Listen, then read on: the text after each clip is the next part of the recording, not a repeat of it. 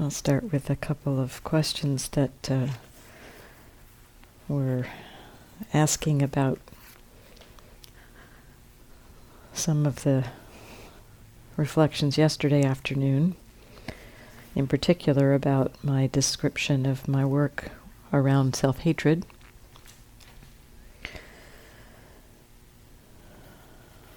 I'll paraphrase this one. I can see how the positive and negative self-views go hand in hand. But is there some sort of healthy middle ground? If so, would you call that middle ground self-love?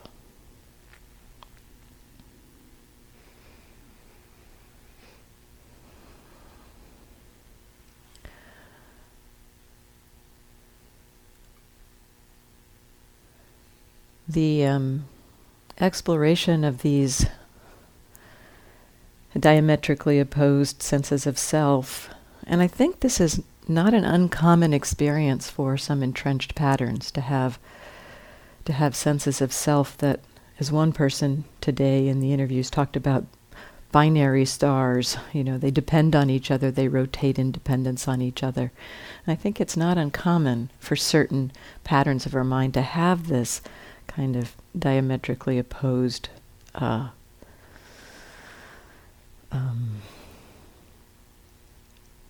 selves involved. And in observing those and recognizing those, I think it's kind of like they're opposite ends of a magnet, It's like you can't have the one without the other. And we, kind of have the sense, or wish we could have the sense that, as I said, that the I'm doing well, I'm competent, I'm capable, that feeling of that side of the equation. We think that's what we're supposed to do, and in some ways that might be what we would call self-love. That we have a positive self-identity or self-image or something like that. And so, for me at least, it was quite, maybe a little bit scary, let's say. It was a little bit scary to contemplate what it might be to let go of both poles. To let go of the positive pole. I wanted to be able to just cut the magnet in half and get rid of the self-hatred side, but keep the self-positive side. But as I discovered, they go hand in hand, and the transformation of this, I think, is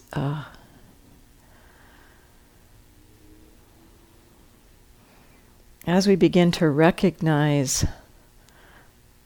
the senses of self arising. So, competent sense of self is arising. Feeling of failing sense of self is arising. We see those, and we basically see them as conditioned, as opposed to being some solid thing, some solid entity as who I am. And so we see them as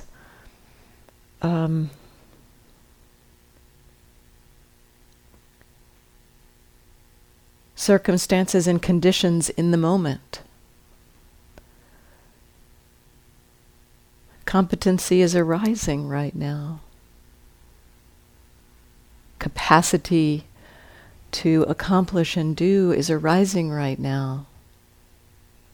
Appreciating that capacity is arising. And on the other side, sense of non-competency is arising right now.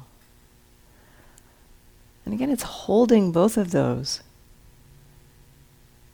with this understanding, this mind of understanding, that understands they are not who I am, they are simply conditions arising, lasting for a while and ceasing. conditions arising, lasting for a while, and ceasing. And with that understanding, the congealing or the identification around those patterns begins to weaken.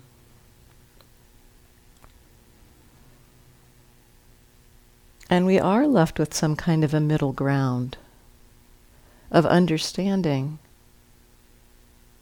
and wisdom that is paired with allowing acceptance of the arisings.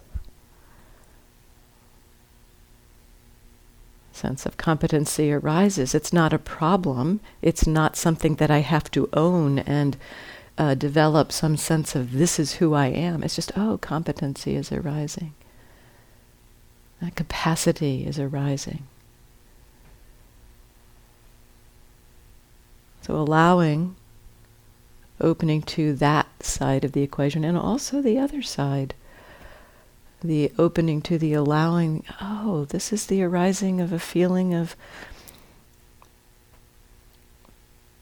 failure right now. It's conditions arising right now. And so that middle ground is understanding the conditioned nature of whatever is arising. And that may be experienced in different ways, that understanding. It can be experienced, as we've been talking about, the many ways that this wisdom, the mind of wisdom, the mind that has a wise view and has right attitude, what's the experience in that mind? It may feel like equanimity, balance, non-reactivity. It may have curiosity, and it may have an experience of love, of appreciation when the competency arises, of compassion when the sense of failure arises. And so I think in the biggest picture, there's just these conditions unfolding and the understanding that conditions are unfolding. And that said, there are times when it's helpful to cultivate a self-view that helps us let go of a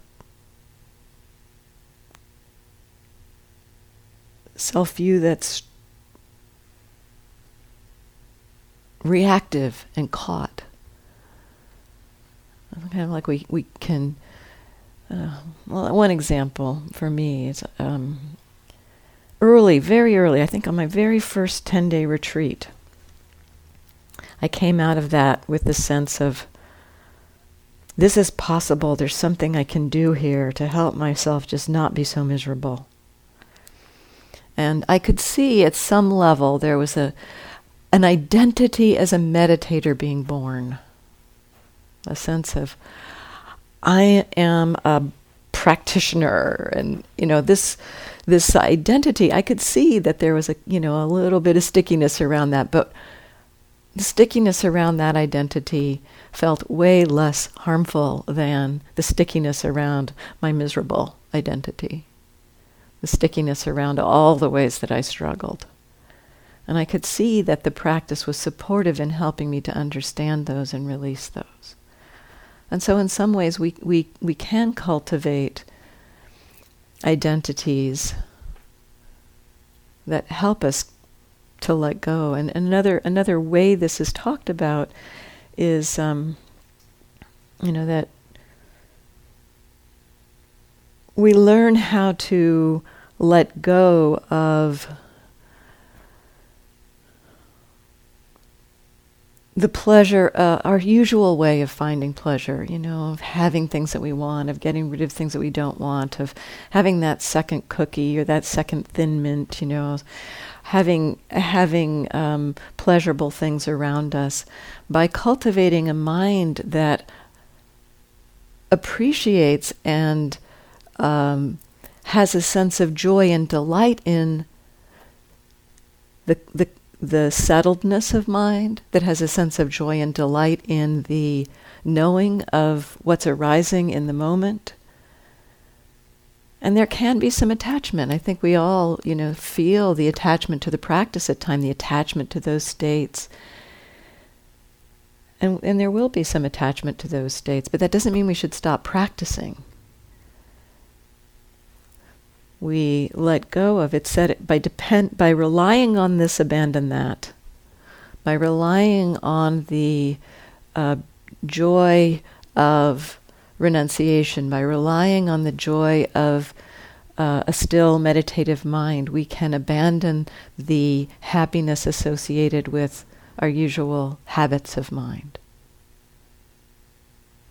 And then, by relying on wisdom, by relying on equanimity and understanding, we can abandon the depending on the happiness of the bliss states or the attachment to understanding. So it's a staged process, this practice, this unfolding. And so for some, cultivating and exploring the capacity for self-love, really opening to that possibility, the whole cultivation of the metta practice is extremely helpful. Sometimes it's said that for an aversive mind, the practice of metta is the balancing factor. It didn't work for my aversive mind, but for a long time, so for some aversive minds, there's so much aversion that there's just not a way into the actual practice of metta. So, but for some people, that's extremely helpful. And so by relying on that exploration and cultivation of, may I be happy, may I be healthy, may others be happy and healthy. By relying on that practice, we can start to abandon some of our fear, some of our reactivity, some of our anger. So for some people, that's very supportive. And again, it's by relying on this, abandon that. And then we, as the practice unfolds, we may start to see that we're attached. And it's not necessary. Not necessarily the arising of the love that's the issue. It's the stickiness to it. And so we learn how to let go of the clinging around wholesome states, and we learn that that's the time to do that is when we are experiencing the suffering of that. As I described in my example, I saw that I was creating this identity as a meditator, and I wasn't particularly troubled by it. I knew it was helpful, and it was really helping me let go of what I was doing with that identity as a meditator, was practicing, was watching my mind, was learning about my mind. And so it was helpful to let me abandon the other at some point. And it actually took a long time, many, many years before I really felt the suffering of the attachment to being a meditator. When I felt that was when I needed to start letting go of that attachment. So sometimes we get this idea of, I can see I'm attached to something, or no, intellectually, I know I'm attached to this, and we figure, well, because I'm attached to it, I shouldn't do it. Well, if that were the case, we would all abandon practice, because we all get attached to various aspects of the practice. And so that's not so helpful. So I sometimes say, let suffering be your guide. I wasn't particularly experiencing the suffering of being a practitioner. In fact, the opposite. I was experiencing relief and freedom around the larger sources of suffering. So that identity wasn't creating obvious suffering. In fact, it was helping to release obvious suffering. But as those layers of very obvious suffering began to fall away over the years, I began to understand at times that identity as having clinging in it, and feeling the clinging in it, and feeling the suffering of it. And that's when it was appropriate to start exploring, ooh, that hurts. Okay, what's that suffering? How does that suffering come together? What's that attached to? Start exploring and investigating that. Again, not to try to to stop it, but to investigate, allowing the wisdom to free the mind.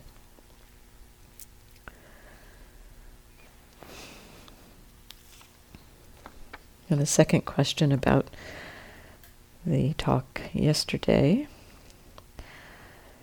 When you talked about how to work with self-hatred, you said that the insight was, this is just a thought. Could you elaborate on that? What do you mean by that? I.e., a thought as opposed to what? Also, are thoughts the result of causes and conditions?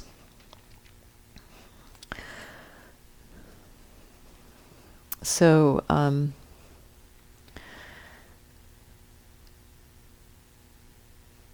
the insight that happened in that moment when the mind saw the arising of self-hatred, or saw the beginning, saw it being put together, watched it like being put together, and saw immediately into it, the understanding was expressed in that phrase.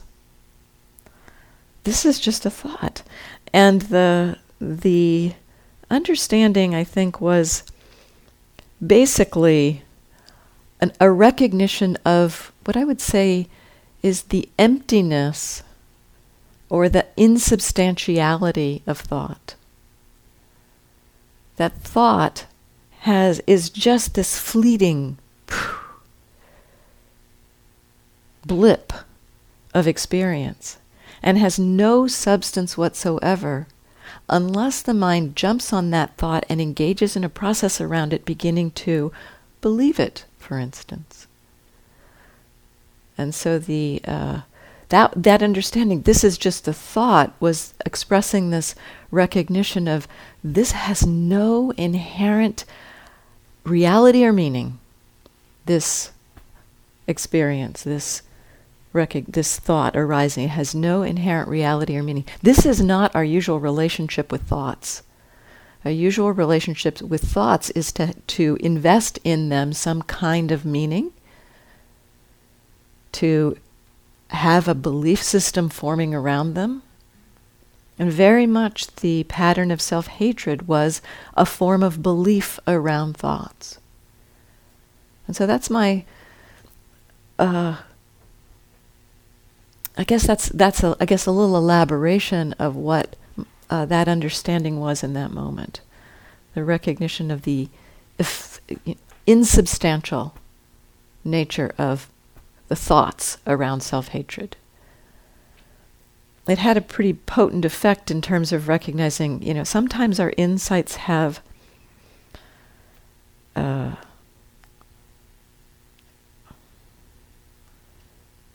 wider impact than just on a particular arising. It's like what happens is we see a broader truth around that recognition.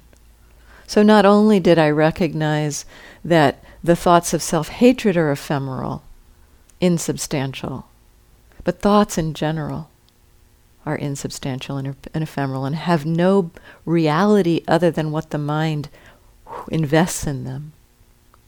And so that had a broader impact on the mind to have that understanding or see that thought. So the second part of the question, are thoughts the result of causes and conditions? Yes. All arising experience comes about due to causes and conditions. We cannot really know all the causes and conditions at play. Somebody the other day asked, is the what's arising now dependent on just what happened right before?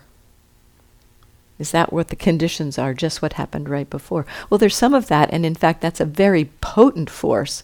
So, for instance, if you have anger going in the mind, the anger has a potent conditioning force on the next moments. It's likely to continue. At some point, especially with history of practice, with history of meditation practice and history of having the interest to explore and investigate our unwholesome mind states, within that mind stream of conditioned moments of anger conditioning each other, a moment of mindfulness can arise. That moment of mindfulness is conditioned on many years, perhaps, of practicing mindfulness. The recognition of that moment of arising is conditioned on the practice of recognizing mindfulness arising. So that mindfulness arises there because of seeds that were planted a long time ago, or maybe 4 minutes ago. And so there's the possibility that in a moment, not only are the conditions from the immediately previous moment, but conditions from the past can come in. Sometimes they come in helpful ways, such as the arising of mindfulness. And in that moment when mindfulness arises, it has a very powerful, mindfulness and wisdom have a very powerful impact on the subsequent arising mind moments.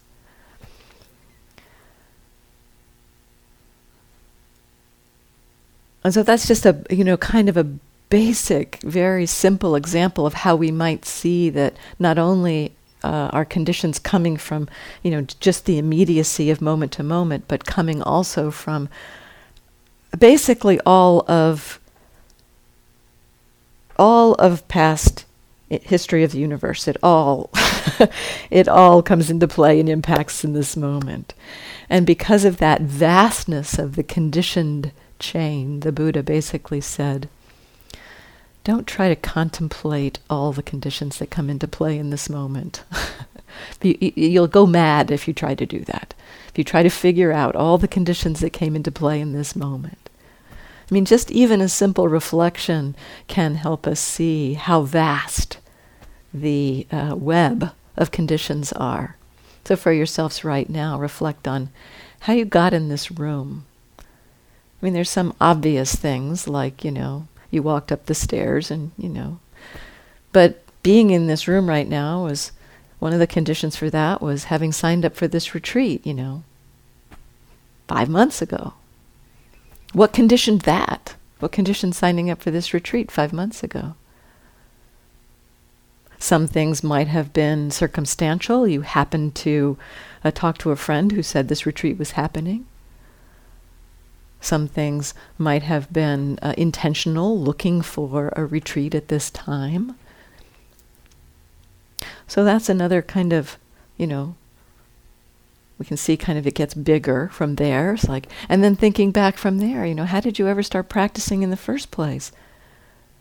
That's a condition for how you're in this room. The web of conditions is vast, and so trying to contemplate it, it can be interesting to recognize just how vast it is, because it helps us to appreciate the unfolding process nature of this mind and body, of this whole system of conditions and processes at work. And so yes, thoughts are part of this whole process. I just remembered something Gil teaches every now and then. an insight, I guess he had. He describes it just as something that he recognized one point. It sounds like it was experienced as an insight. It's like a thought arose, and his understanding in that moment, that thought arose, was like, wow, this thought arose, and it's like the product, it's the result of the entirety of the entire evolution of the universe came together in the arising of this thought. How amazing.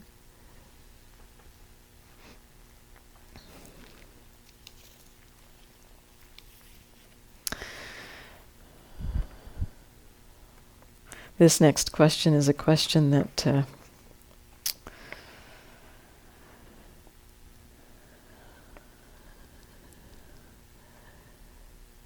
there have been centuries of debate about. What is the mind? And the question goes on, is there a capital M mind? And how does that differ from a lowercase m mind? So, as I said, there have been centuries of debate about this question, and no agreement. And so I'll just explore briefly a few of the different ways that I'm not going to try to describe the various factions, but just some of the ways that the word, that the concept is used in the suttas, and in some of the commentaries. So one of the main ways it's used is in the six sense bases. We talk about the eye and sight. So the eye is like a base for receiving impact, receiving contact. The eye is this like organ or base that receives contact. So there's eye and sight, ear and sound, tongue and taste, nose and smell, body, skin and tactile consciousness, tactile experience, and the mind and mind experience. Now this mind, in my understanding, is not referring to brain.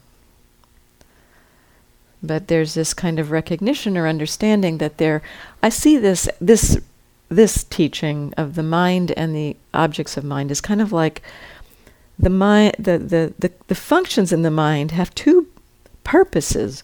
One is the production of experience. So the mind has the function of producing thoughts, producing ideas, producing feelings, producing emotions.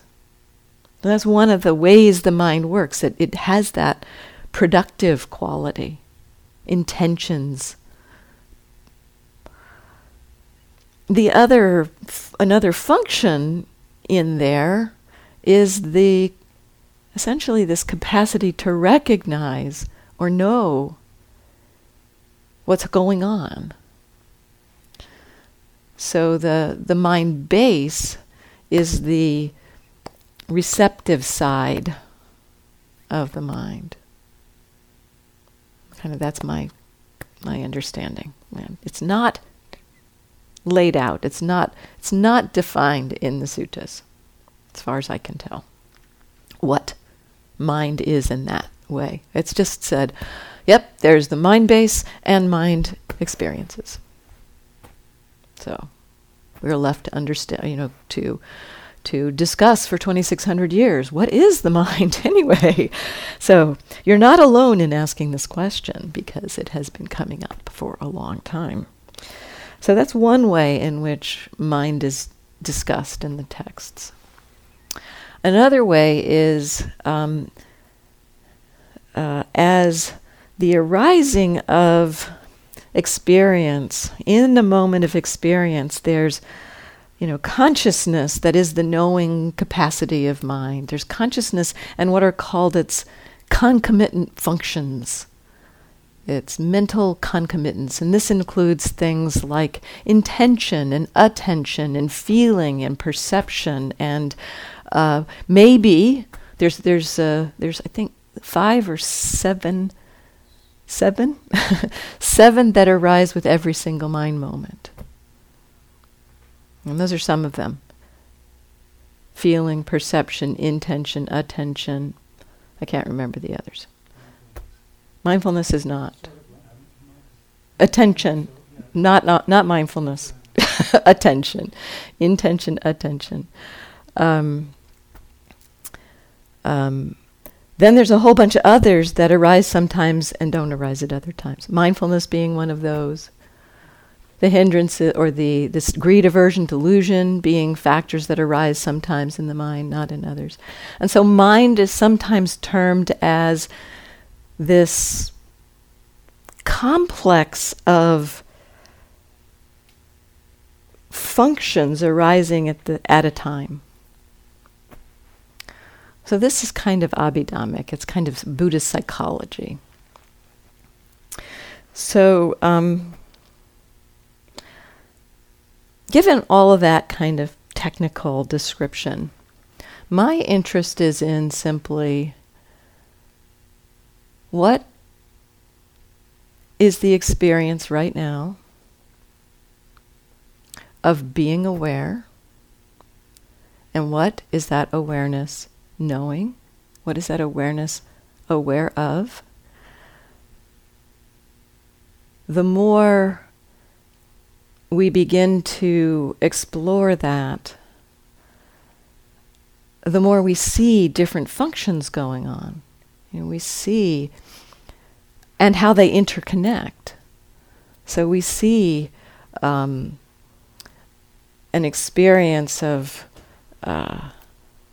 pain in the body connected to the experience of feeling, connected to a reaction, and understanding that some of these are mental processes and some of them are physical processes. And so this simple beginning to recognize mental processes, physical processes, we begin to understand something about the way our minds work without needing a definition for mind. The definition, I think the definition for mind is, well, it's a concept. And the Buddha gave us enough information to understand suffering, understand the cause of suffering, and that it's possible to release suffering. He gave us enough information in terms of how to look at this mind-body process to recognize how that suffering is put together, and that being what allows the wisdom to support it releasing. So the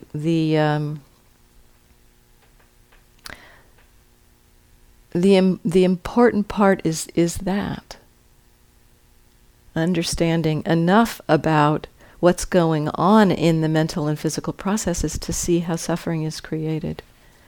In the process, there's a lot of things about the mind that get understood, but as far as I can tell, given that 2,600 years of exploration into this question have not yielded the definitive answer, maybe it's not an important question. And yet, 2,600 years of people are thinking it is an important question. And so, but I think the way it points back, I think the way it can be interesting for us is to allow the question, rather than having to have the answer, allow the question to motivate an inquiry. As best as I can tell, this question has motivated inquiry through the years, and that inquiry has come up with different answers.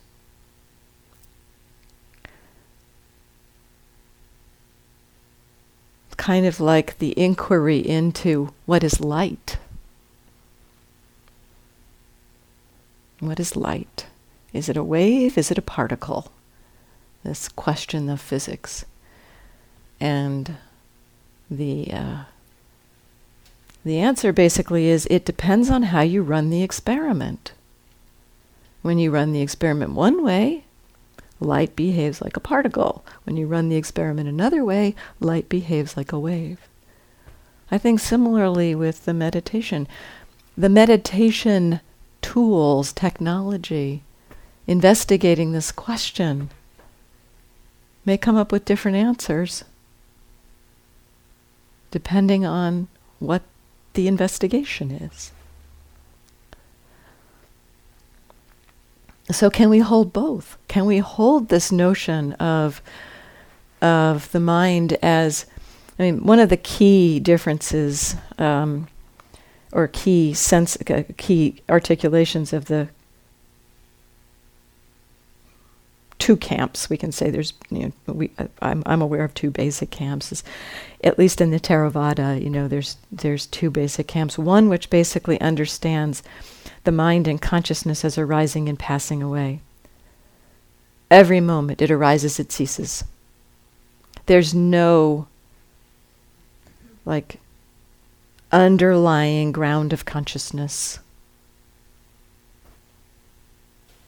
No oneness of awareness. It is simply arising and ceasing, arising and ceasing, arising and ceasing. There's no ground of being out of which awareness arises. It's just the arising and ceasing of processes. That's one camp, one view of mind and consciousness. Another view is that there is some kind of pure consciousness. I don't know. Can we hold the possibility that perhaps it's a perspective created by how we're looking at experience? Maybe there's not a right answer. But let the question inspire inquiry, because the investigation into this mind is crucial. How does this mind do what it does? What happens in there? So let the question motivate inquiry without needing to know the answer. And I would suggest, if you think you find an answer, hold it lightly, rather than creating a view. It's like this. That's creating a concept which is yet just another arising in the mind.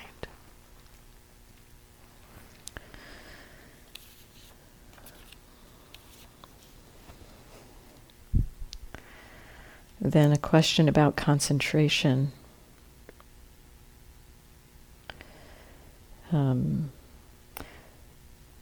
This practice seems to de-emphasize concentration, and yet the suttas do mention in more than in passing the jhanas. It seems the jhanas are being cultivated in this practice. The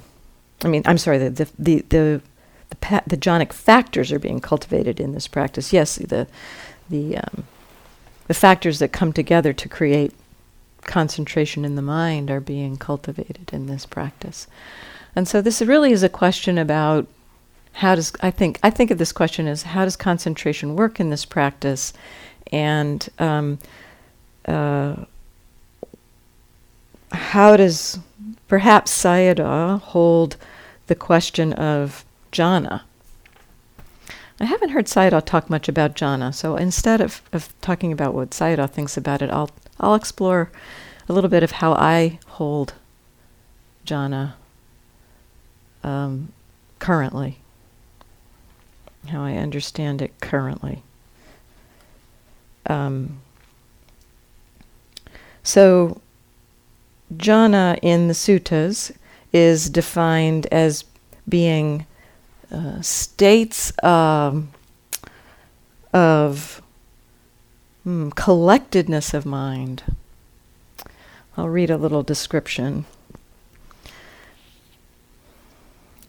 There's a case where one, quite withdrawn from sensuality, withdrawn from unskillful mental qualities, enters and remains in the first jhana. Rapture and pleasure born from withdrawal from sensuality, accompanied by directed thought and evaluation. That's the description of the first jhana. A very pleasant state. Mind is unified, secluded from sense pleasure, secluded from hindrances, secluded from reactivity.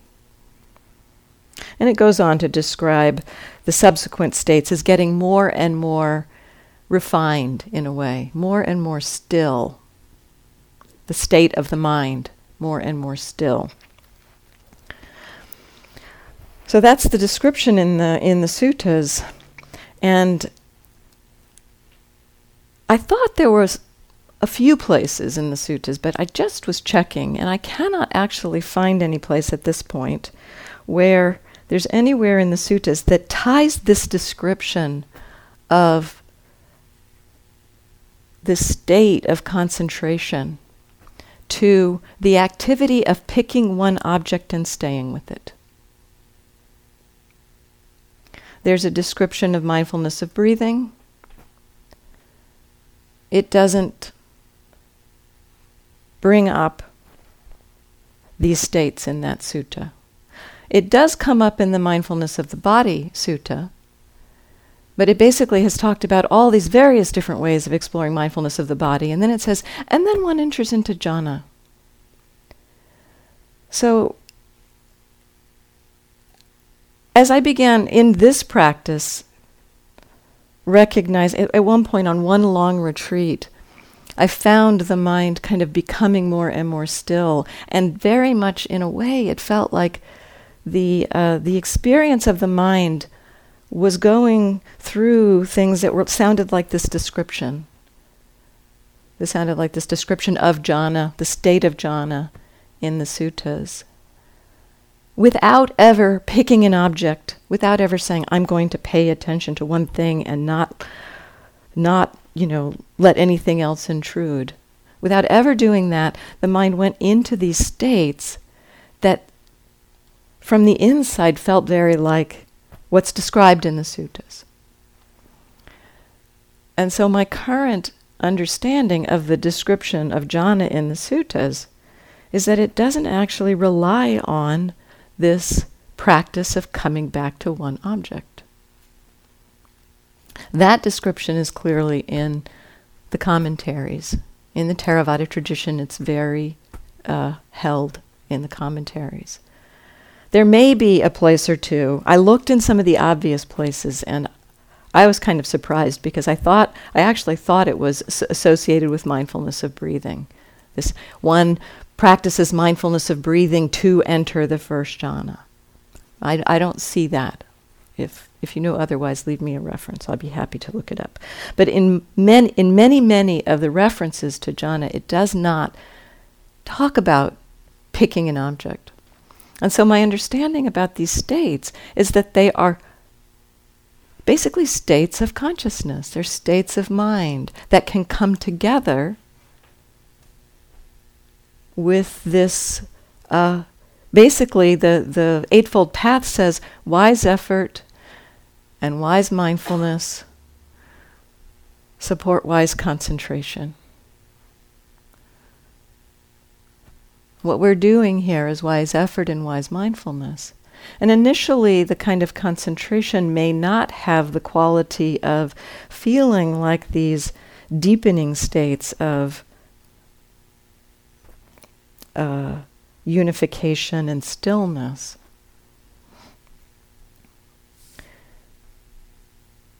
But it's not contradictory to them either. So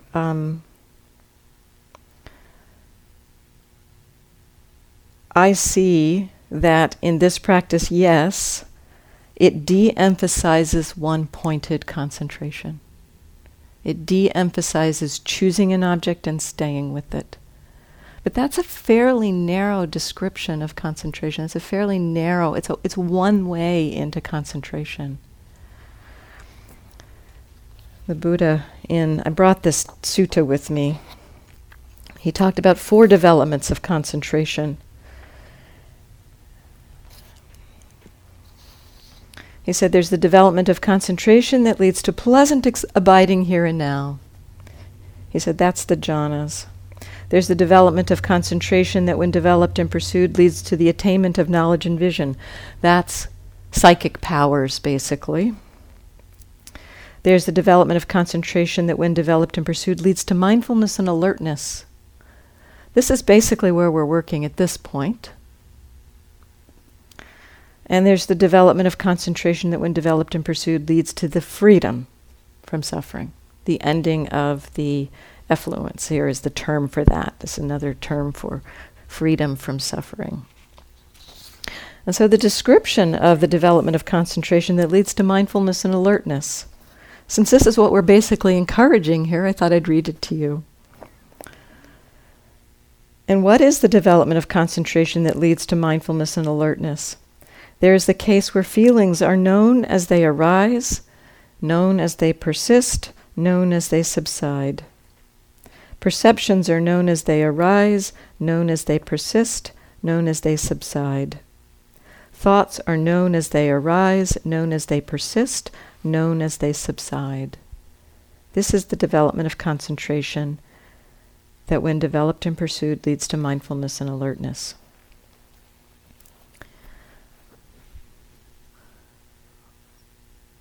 And in my experience, that development of concentration creates states of mind that are very collected, very unified. So again, I encourage an exploration in your own experience for how concentration works. If you're familiar with the one-pointed concentration, that has a particular flavor to it. It has a particular taste to the experience. And if that's what you're looking for in concentration, you may miss a different flavor of it. So be curious about how this continuity of mindfulness leads to a stability of mind. And as we begin to have that stability of mind and come into what I've been encouraging is when you begin to recognize aware, getting familiar with the awareness itself, that awareness begins to have some of these stable qualities. The objects are not very stable. We're seeing thoughts, feelings arise, body sensations arise, persist, subside. We're just seeing it all.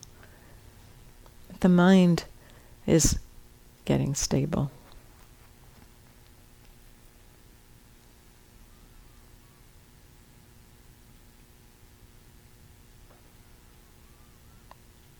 So I feel like the Buddha, in the way that he used language and the way that he stated the practice, he left a wide pasture. He created a lot of room for different practices, different ways in. I think it's very respectful that, different minds have different proclivities, different capacities. And in some ways, all the different technologies are reflections of some person's mind that found a useful tool within this very broad pasture.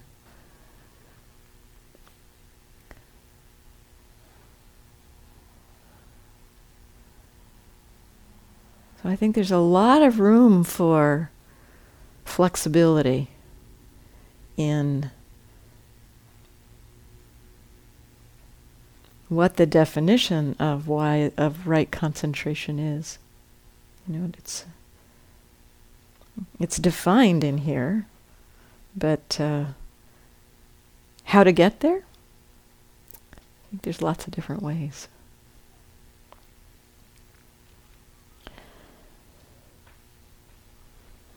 And so that's probably enough. There's a little, we've been here for 50 minutes, that's probably enough. So I think we'll just leave it with those questions and not take questions from the room today. So let's just sit for a few minutes.